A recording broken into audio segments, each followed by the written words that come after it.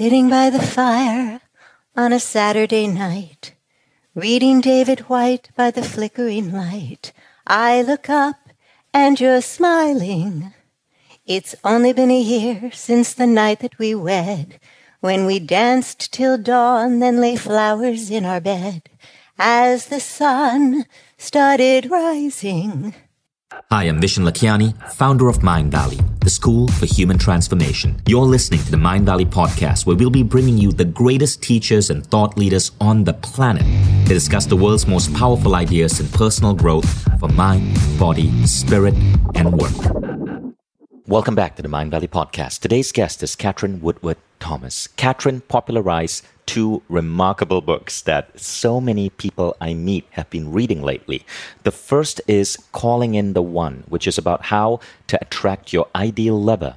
And the second book is Conscious Uncoupling, which was popularized by Gwyneth Paltrow when she separated from her then lover. So both these books have become highly popular and have changed the way people view relationships. People view their soulmate. People view breaking up and the way people view divorce. And so I'm a big fan of her work. Now, what Katherine's going to share with you in this episode of the Mind Valley podcast is ideas from her first book, Calling in the One. She's going to talk about how to attract your ideal lover. What you're about to hear is a recording from Katherine's talk at Mind Valley University, Croatia. Katherine said, "The past doesn't define what's possible for you. What actually defines you is your future. Be bold, be brave, take action in that direction, and let the magic happen." And she's going to teach you a step-by-step method that ends in 4 steps to manifesting a miracle, so that the right person who's meant to be in your life is more likely to be drawn to you. Let's get started with Katherine Woodward Thomas.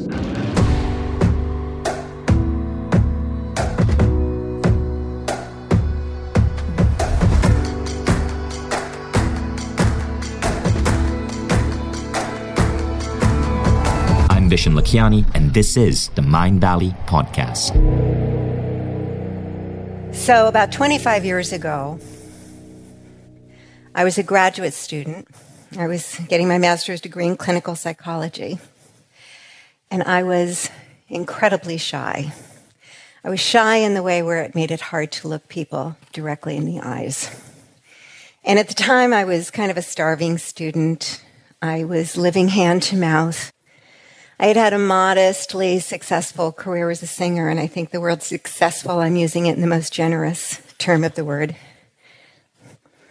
I had founded or co-founded a nonprofit organization that was doing work with the homeless, but I was still struggling. I was still trying to find myself, really. And in the midst of this, I started to feel intuitively that somewhere in the future, that I was going to be speaking to thousands of people. Now, this didn't make any sense to me at all. The gap was so severe, I was actually confused by that kind of premonition. So I called my mom, and I said, "Mom, I think I'm going to be speaking to thousands of people." And this is when I learned the lesson that if life is giving you the seeds of a vision and they're emerging in the depths of your being, you probably don't want to call your family and tell them about it. Because my mom said to me, "Well, what the hell are you going to be talking about?" Because we're from New York. And I didn't know how to answer that question. I certainly had no level of mastery over any area of my life. I was still kind of struggling and trying to figure it out. And I certainly never dreamed that I'd be speaking about love, because that part of my life was just a disaster. And yet I kept having this feeling that I was going to be a teacher. And I would elevate and educate and inspire people. The one thing that I did know about this is that if this was the future that was possible for me, that I should probably become a person who actually had something valuable to say. And that I should probably focus on becoming a person who was trustworthy with that kind of power the power to influence people. And that I should certainly become the kind of person who could actually look people in the eyes when I spoke to them. And so this kind of became my North Star, this possible future that I had no particulars about what that might even look like. And I began to hold myself accountable for being who I might need to be in order to fulfill upon that future. And so I up-leveled my game. And I started to really take my spiritual path much more seriously. And I started to take my psychological development much more seriously. I started to hold myself accountable and measure all of my actions and my choices against this possible future. I forgave people. I chose the high road. I made amends wherever I could. I began to keep my word. I began to study more diligently. And all inside of becoming the person I might need to be to one day stand in front of thousands of people and have the opportunity to speak. And I even worked with my physicality. So I would be walking down the street in the morning, and I'd think to myself, well, how would a world leader of love and light walk down the street? And I'd stand a little taller, and I'd walk a little, more straight up, and then I'd walk into the local Starbucks, and I'd ask myself, well, how would a world leader order her morning coffee? And I'd look the barista straight in the eye, and I'd say, I'll take a tall Americano, please, in this very noble way. And see, it was that future that actually began to give who I was being in the present. And I just wanted to tell you that because I'm having a moment right now. Because between us right here and all of our friends on the live stream, I am indeed experiencing the fulfillment of that possible future that I've been working for so many years. And I am indeed, thank you. Yay! And I am indeed here to talk to you about love.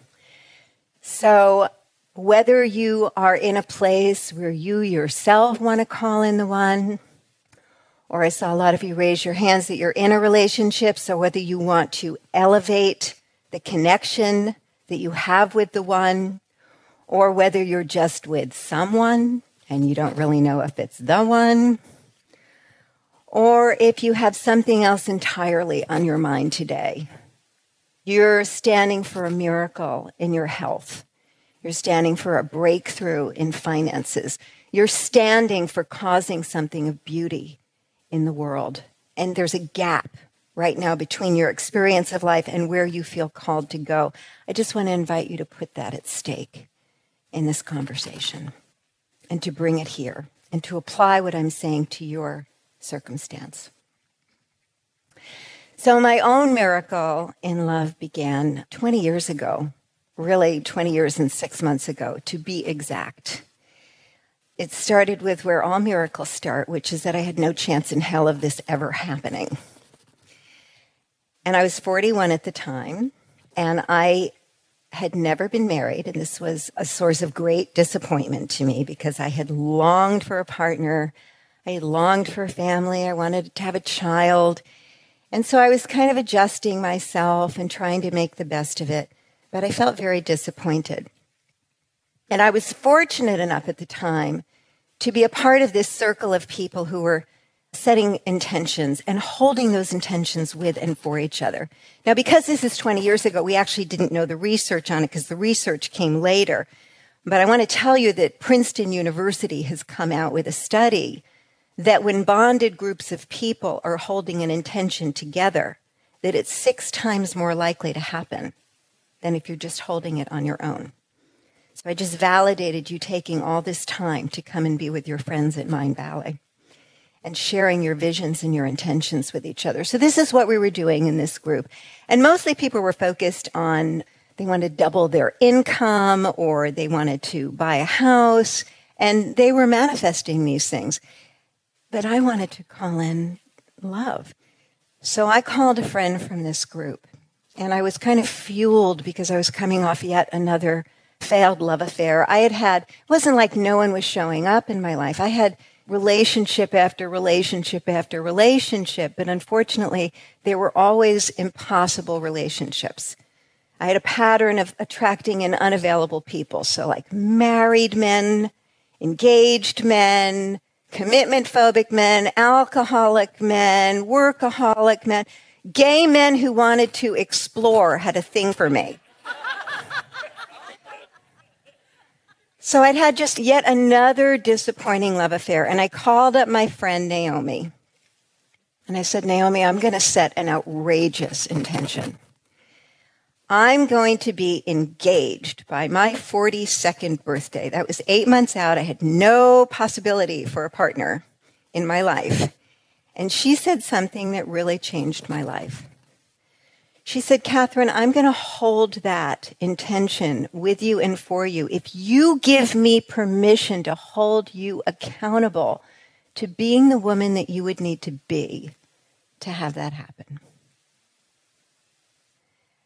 And in that moment, my whole worldview just shifted.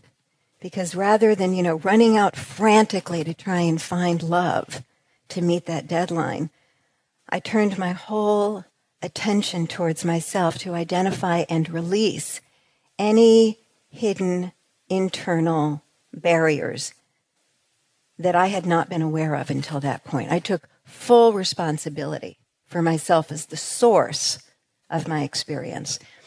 And once I shifted my attention towards seeing myself as source, all sorts of things began to be revealed. Every morning I would sit on my meditation cushion and I would imagine that future as though it were already happening now. And I'd put it into my body. What does it feel like to have that person's hand on the small of my back? What does it sound like when he's singing in the shower or talking on the phone in the next room? What does it smell like when he brings roses to me or when he's cooking dinner for me? And I would just imagine, and because I wanted to have a baby, I imagined what might it feel like to have a bowling ball in your belly and you're waddling through the kitchen. So I began to imagine this, and then I would ask myself 3 critical questions. I would ask myself, Katherine, what would you need to let go of in order to make room for this vision to come to you? What would you need to release from your life? A relationship, an old habit, a belief, toxic dynamics. What would I have to let go of? The second question, how would you need to grow yourself and develop yourself in order to be ready when this relationship comes to you? How will I need to communicate? How will I need to handle my own big emotions so that I stop being so hot-tempered? How do I pace relationships so that I can build trust rather than just assume trust and then get myself all disappointed? And then the third question is, what's my next step? And so I'd go immediately into action. And I find that when we ask the universe these questions, a lot of clarity emerges. You have to ask the question first, but if you ask life, what's my next step to get to that future, which looks impossible from this perspective, you will start to intuitively know what that next step is. So I wasn't having burning bush experiences. I would get up from my meditation cushion and I'd suddenly notice for the very first time that in my apartment there were only pictures of single women nobly staring off into space. So I took the girls down and I put them in the closet. I put up new pictures that represented community and love and relationship and togetherness. One day I just got inspired to clean out my closet so that he would have a place to put his things. I noticed that I had my bed, which was a double bed, but I had it pushed up against the wall so that you could only get into it from one side. So I feng shuied the bedroom. I turned the bed cat corner. I put 2 night tables there. But really what started to happen was actually deeper. I started to see all of the inconsistencies within me. I started to inquire into, well, what are the parts of me that don't actually want a relationship? Well, I actually really discovered that I love my freedom. And I didn't really want to be dominated by someone else's agenda or their needs. I also saw that I had a belief in this either-or kind of universe where either I got to have a mission-oriented career, I got to be a creative person, a force of nature in this universe, or I got to be in a relationship. See, but once I made it conscious, then I could say to myself, okay, well, that's option A and option B. What about option C? Like, what would it look like to actually have a relationship where you can become more than you are because you're so loved and you're so supported and you have someone in your corner who's always rooting for you? It was like a new concept.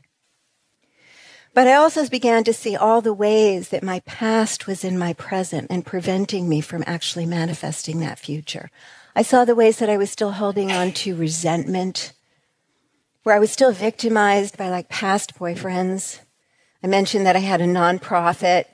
I had a big resentment at this time towards my co-partner, which we had dissolved the organization.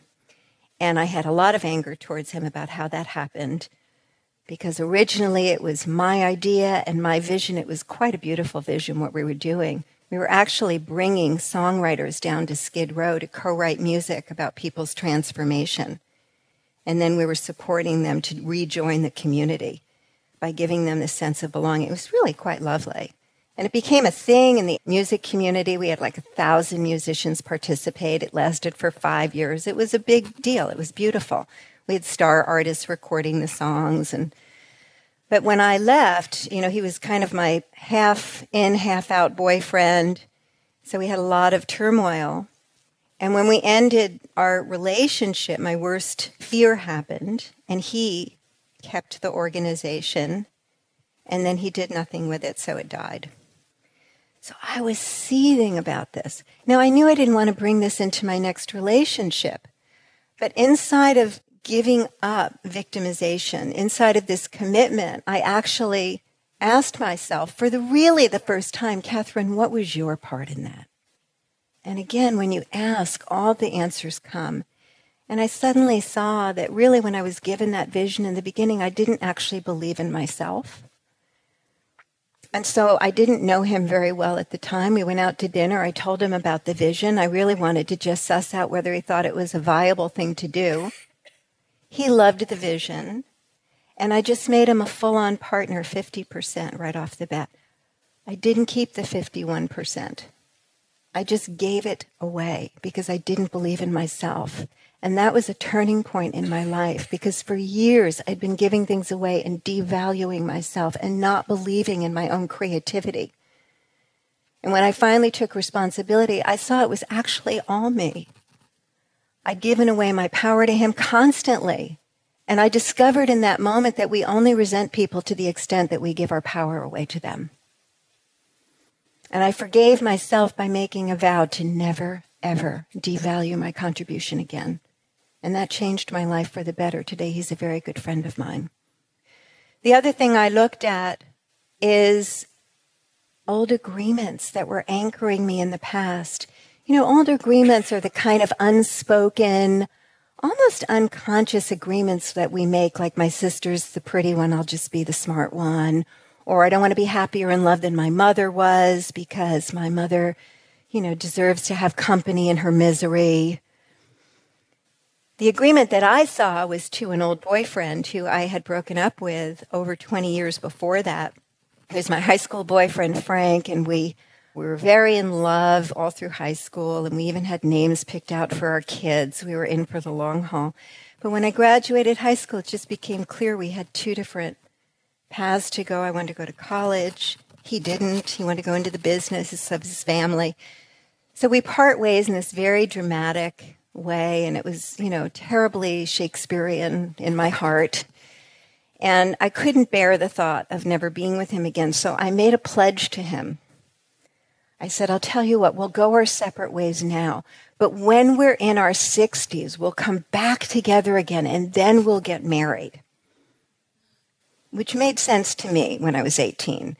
But it obviously didn't register for him because he went out and just got married the next year and then had 3 children and a very successful life. But I dreamt about him for 20 years.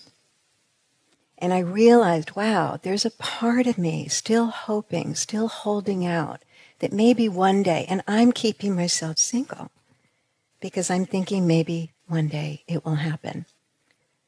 I also noticed the toxic relational dynamics that had been habitual, which very often happens in family relationships. So all of these things, that needed to get up-leveled and cleared up, and I needed to start telling the truth, and I needed to start setting boundaries. I basically needed to start showing up consistently in a way that was consistent with the future that I was committed to creating and have my loyalty there. But the biggest block to love was that my own sense of self was incongruent with that future fulfilled. You see, when I was a child, I was born to a teenage mother. My parents got married because they had to. It was back in the 50s. But they didn't like each other very much. So they fought a lot.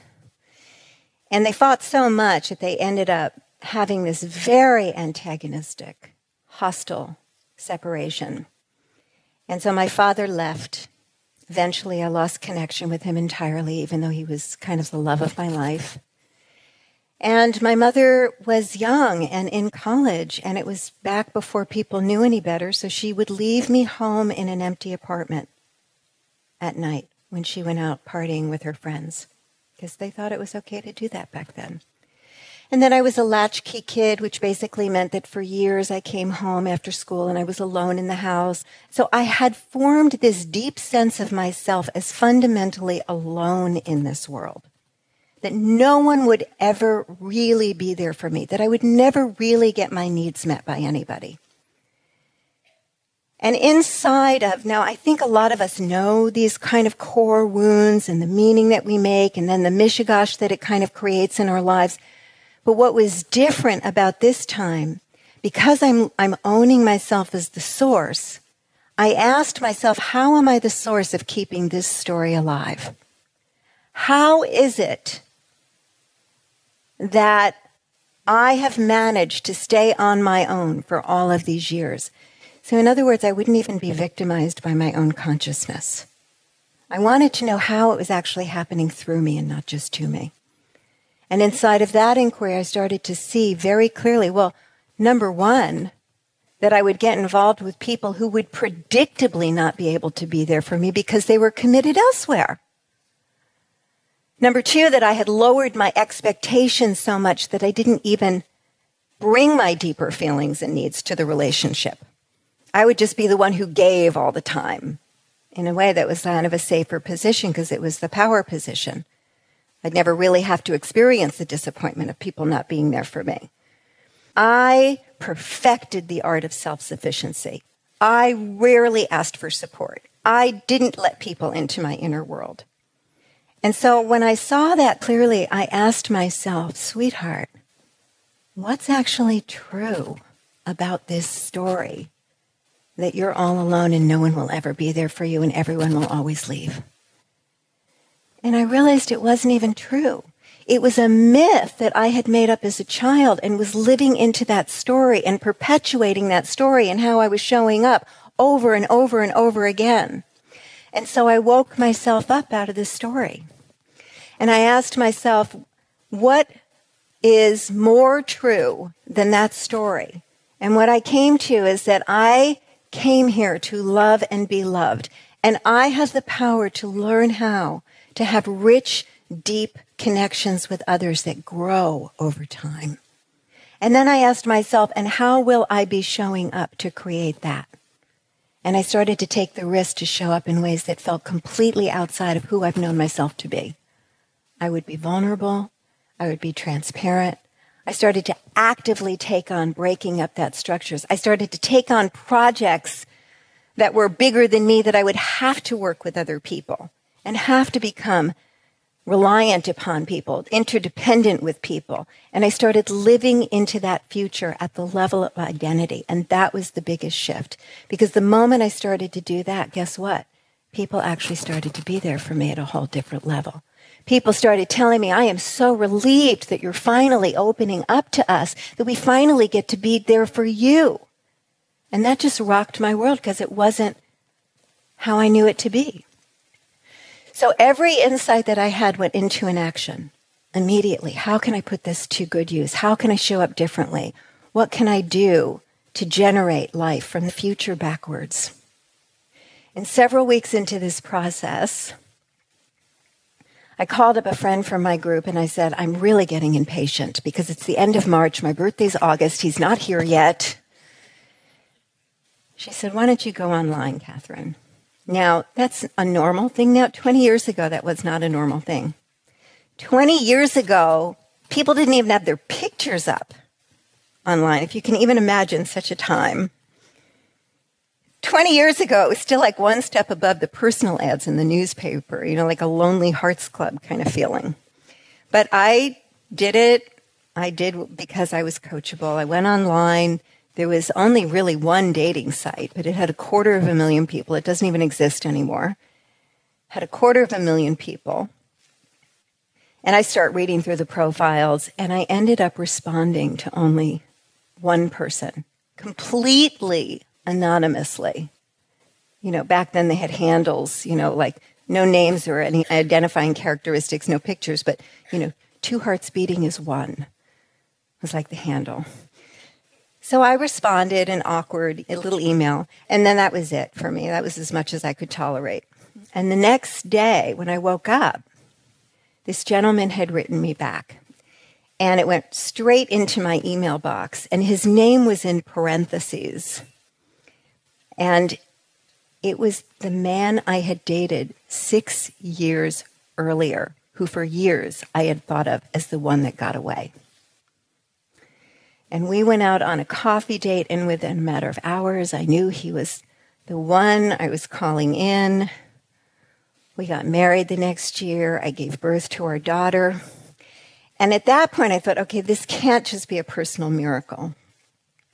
So I went back and I started to try and decipher what I had done. And I saw that I started with a really big, bold intention.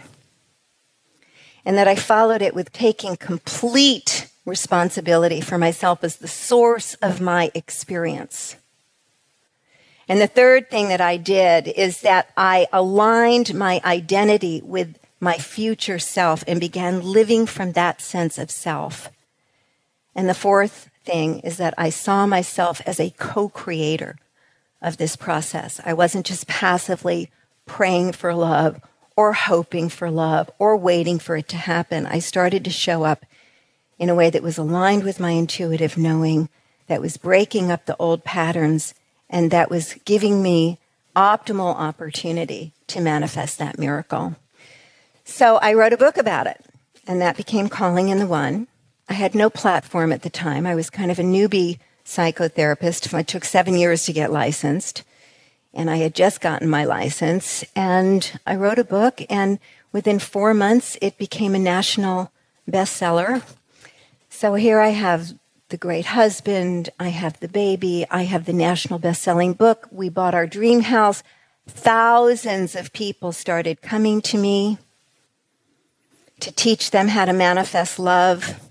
I was kind of living happily ever after to the hilt. I had it down. And then, of course, a decade in, we decided to get unmarried. So I had a little PR problem on my hands. And I didn't know if I was going to be able to come back from it. But I wasn't willing to stay married for PR reasons. I needed to live an authentic life. And so I trusted the process. And Mark and I decided to get unmarried, not because anything was so horrible in our marriage, but because we'd really grown apart. And we felt that what was really strongest between us was co-parenting our daughter. Now, I'll tell you, when we first decided this, I was terrified it was going to be like past breakups because I have had some very bad breakups. We had Frank, who I dreamt about for 20 years. I had another breakup in there where I started smoking again. I didn't eat or sleep for a year. Half the hair on my head fell out. It was very, very traumatic. So I was afraid of that happening. But the biggest fear I had was that my daughter was going to be damaged, because we all know that divorce damages children, and certainly my parents' divorce did a lot of crazy stuff to me. And I saw, Mark also had parental alienation. His parents got divorced. We were very sensitive to this. And the other thing I noticed at this time is that I did feel, socially embarrassed, double so because of calling in the one. But I also felt a shame that I knew a lot of other people feel at the end of a breakup. And so one day I was just sitting with this sense of shame. And what I know about shame is, guilt is when we violate our own internal rules. But shame is when we violate the rules of our culture, when we're not being who we're supposed to be in this life. And so I thought about it, and I wondered, whose standards am I holding myself accountable to? And that's when I realized that we're all kind of inside of the happily ever after myth. So I got curious about that, and I went to research that, who made this story up anyway? Because we have it like God made the mountains, God made the sun, and God made happily ever after. And what I discovered is that it's a 400-year-old myth that started not far from here in Venice, Italy, when the life conditions were exceptionally different than they are today. First of all, the lifespan was less than 40 years of age. There was certainly no mobility where people were moving around. There was very little choice. Half the children were struggling with illness to the point where only half of them would become 16. The rest would die. In that world, okay, probably smart to keep the parents together. And you also notice in Happily Ever After that there is this expectation of upward mobility. Because all of Happily Ever After, is about a pauper, a commoner, marrying a noble person. Well, did you know in Venice, Italy, 400 years ago, that there was actually a law on the books that would prevent such a marriage? So that if you were born in poverty, you were most certainly going to die in poverty. So we have to realize that these cultural constructs come out of the life conditions of the day. And when I thought about it like that, I realized, well, the life conditions of our time is serial monogamy. I'm not promoting serial monogamy, but most of us are slated to have 2 or 3 very significant relationships in our lifetime. Those are the statistics. So I thought, well, we're up-leveling our exercise programs and our diets and our educational practices. Shouldn't we maybe consider up-leveling our separation practices? Even though I'm pro-marriage, I'm not pro-misery. And I'm certainly not pro-hostile divorce because I know what that does to children.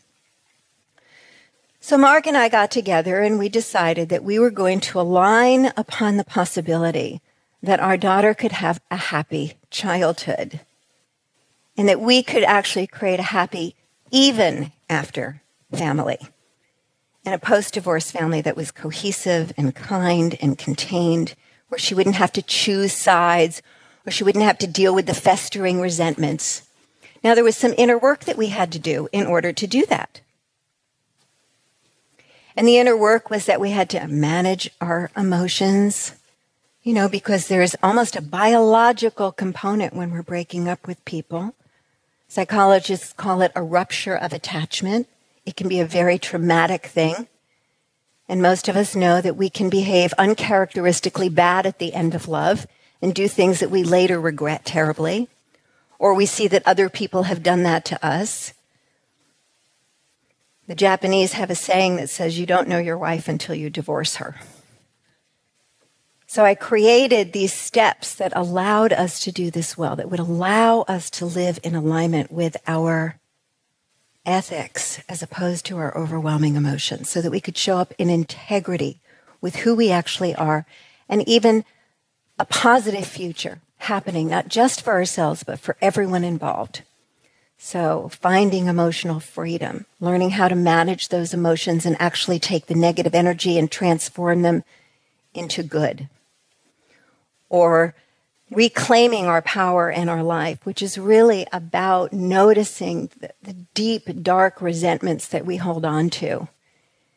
And let me just tell you something. If you are a person who's struggling with resentment, it's probably because somebody behaved badly.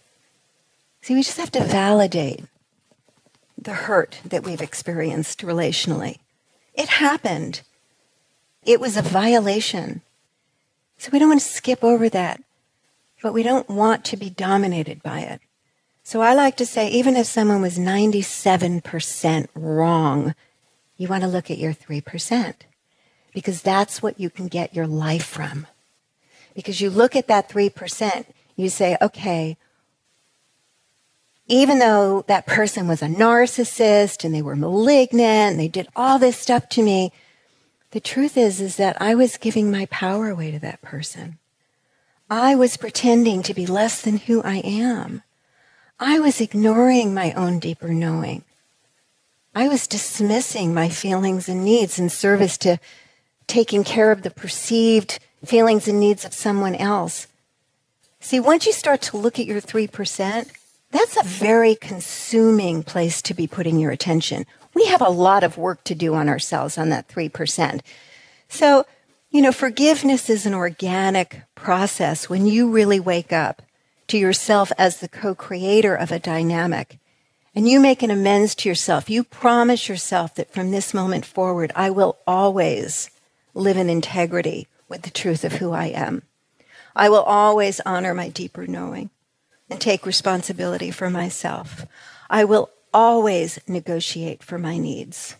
I will always take responsibility for presencing myself. Right? So you can get your life out of that moment and know that your whole life is going to change, not just in intimate love, but everywhere, because you've been doing it everywhere.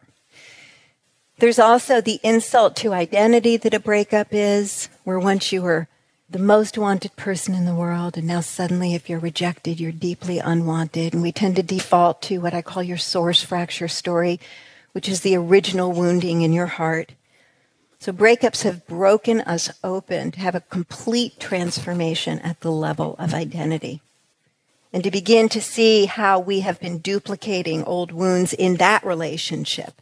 And if you can really take responsibility for yourself as the source, you could even start to see how you almost set somebody up to fail you in the same ways.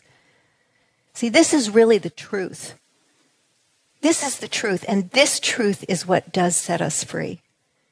Because we can finally go back to that original story, that consciousness that we landed upon about who we are in relationship, and we can begin to challenge that part of us and recognize the deeper truth of ourselves as worthy, as powerful, as already deeply loved.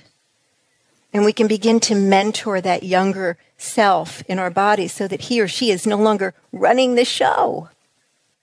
And we can start to show up in our power, in our integrity, and in our authenticity in relationships. So those are the first 3 steps that are internal. The 4th and 5th is about how to create peace, how to generate cohesion, how to create healing, how to dissolve the resentments between you, how to set up structures where everyone gets to win moving forward, how to align your community on the new form of relationship. And so I wrote all of this down too. And when I wrote all of this down, Gwyneth Paltrow heard about it, and she popped it into the lexicon. And the whole world suddenly knew about this new alternative to antagonistic, hostile divorce. And it started a global conversation that didn't exist before I wrote it down and created Conscious Uncoupling. So how would a world leader of love and light order her morning coffee? About a year ago, I decided that it was time for me to call in the next one. And I felt a little insecure about it. Because, I'm a little older.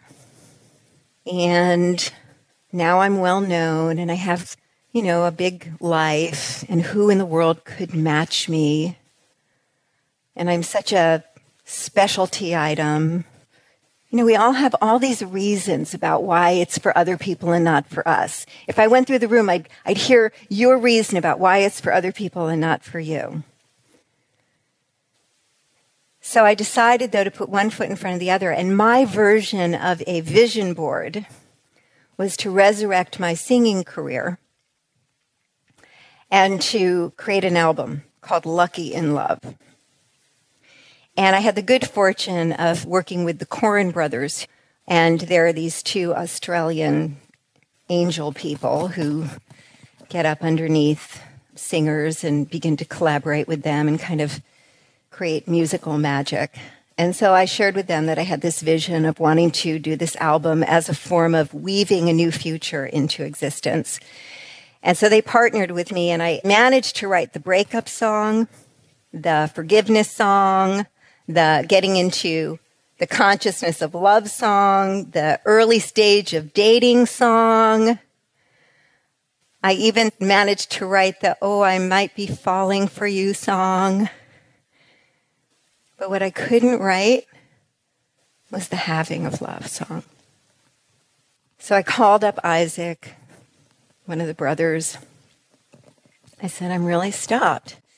And where I'm stopped is that I'm in a place of non-possibility. I'm feeling a little emotionally centered in resignation here. Even the queen of calling in the one needs support from her friends. We all need each other to hold the high watch for each other. So he talked to me for maybe about an hour. And at the end of the hour, it opened. The door opened. Because he listened to all my story and all the past and all the reasons why. And he got it, he witnessed it, and then we went right into possibility together. So when I got off the phone, I was able to write this beautiful song of the having of love. And I just want to sing the first verse. I'm hoping I can sing right now. Sitting by the fire on a Saturday night, reading David White by the flickering light, I look up and you're smiling. It's only been a year since the night that we wed, when we danced till dawn, then lay flowers in our bed, as the sun started rising. And then the lyric continues, oh, thank you. Thank you. Could we grow roots like a tree, go as deep as the sea together? Could we expand like the sky and sail right on by bad weather? For once in my life, I can hear the music to my song. Everything's right as I listen to you sing along. Harmonize on and on. I love you. And so we went into the recording studio. And by the way, for those of you who don't know who David White is, he's a beautiful, prolific poet. So we went into the recording studio and we recorded it. We called the song I Love You, which never felt quite right. But it was like I can't think of another name, so we'll call it I Love You. And a few weeks later, I met Michael. Through another crazy, circuitous, shouldn't really happen this way, wasn't expecting it, didn't see it coming, didn't try and make it happen, just showed up. And we fell deeply in love. 3 weeks into our courtship, without knowing about this song, Michael sent me a David White poem. And so right now we're building our beautiful lives together. And of course, I've grown myself richer and deeper and wiser because I'm always leaning into who I would need to become. And so what's possible in the relationship is a different kind of depth than I've ever experienced before. So the 4 things about how to manifest a miracle. Okay? 4 things. Number 1, stop boring God with your little tiny visions. Go for something that's completely impossible. Go for something that is bigger than you are and that you have no way of knowing how that could ever possibly happen, because I think we inspire the angels when we do that. You unleash all sorts of synchronicity and magic when you do that. So start with a big, big, big vision. Put it out there, and if you want to have a lot of urgency in your life, put it in time. This shall be so. I'm going to make my first $1 million within 1 year. And it's like, go, you're on. You see, because when you put a big vision into the future, it almost begins to pull you into who you need to be, what you need to do. It begins to give you your actions. And it informs you about the ways you need to grow and develop immediately with an urgency. Number 2 is you want to be living your life as though you are the source of it. Now, it's not like we're not victimized. We're victimized by a lot. It's a choice to live in a way where you see yourself as the source of everything. How am I the source of it? Don't get caught up in the negativity of victimization, because you'll get stuck there. You want to always ask, how did I give my power away? What was my part in this? How might I reclaim my power? Sometimes not being victimized is just, well, who am I going to be in the face of this? Because there really wasn't anything that you did to create it. But it's the most powerful, creative way to live life. Creativity begins where victimization ends. There is no creativity in victimization. There is only reaction. There is not creation. The third thing, the most important thing, you must align your vision with the self of your future fulfilled. We cannot receive into our lives that which is inconsistent with our identity to have. We absolutely can't. And if you look at your life, you're going to see that there are things that are easy for you to manifest. And if you look at the identity you have in there, you're going to see that you kind of expect these things to come to you. You expect that you can make money or make friends, or that your health is going to be good, that you're always going to have another job, you'll land on your feet. Some of you expect love, and you get it. Maybe everyone in your family always had that thing. Maybe you were always told you were good at that particular thing. The things that we struggle with in life are those things that are outside of our identity to have. And when I talk about identity, what I'm really talking about is the self that you formed in response to the traumas that you went through. And it might be generational. You might inherit an identity from your mother's trauma, or your grandmother's trauma, or your grandfather's trauma. It works that way. So we don't have to resolve all the trauma in our lives before we can have what we desire. What we need to do is to stop identifying and being defined by that trauma, and to awaken to who we actually are. Because the fulfillment of your vision is outside of that old story, and you want to start to define your life according to the future that you're committed to creating, and not what you've endured in your past. And then the fourth thing is to awaken to yourself as a co-creator of that future fulfilled, to give up praying for, hoping for, wishing for, waiting for someone to invite you, waiting to be noticed. You want to begin to generate that future inside of the actions you're taking, the choices that you're making. You want to start to hold yourself accountable for being who you'd need to be in order to fulfill upon that future, and begin acting on it.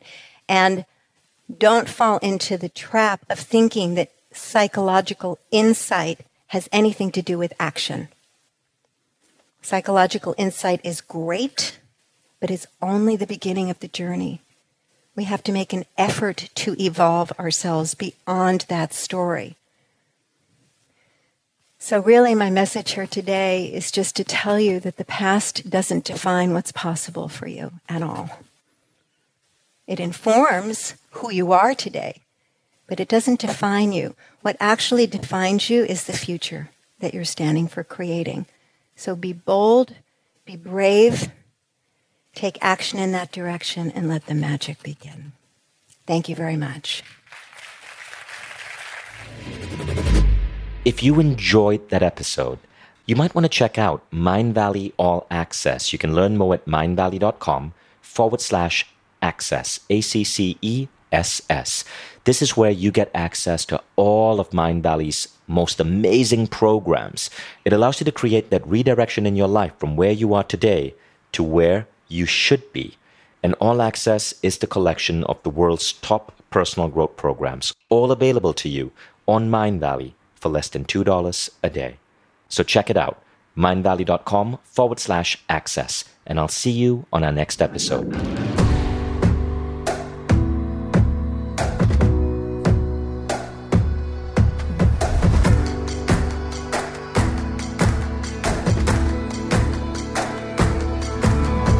I'm Vishen Lakhiani, and this is the Mind Valley Podcast.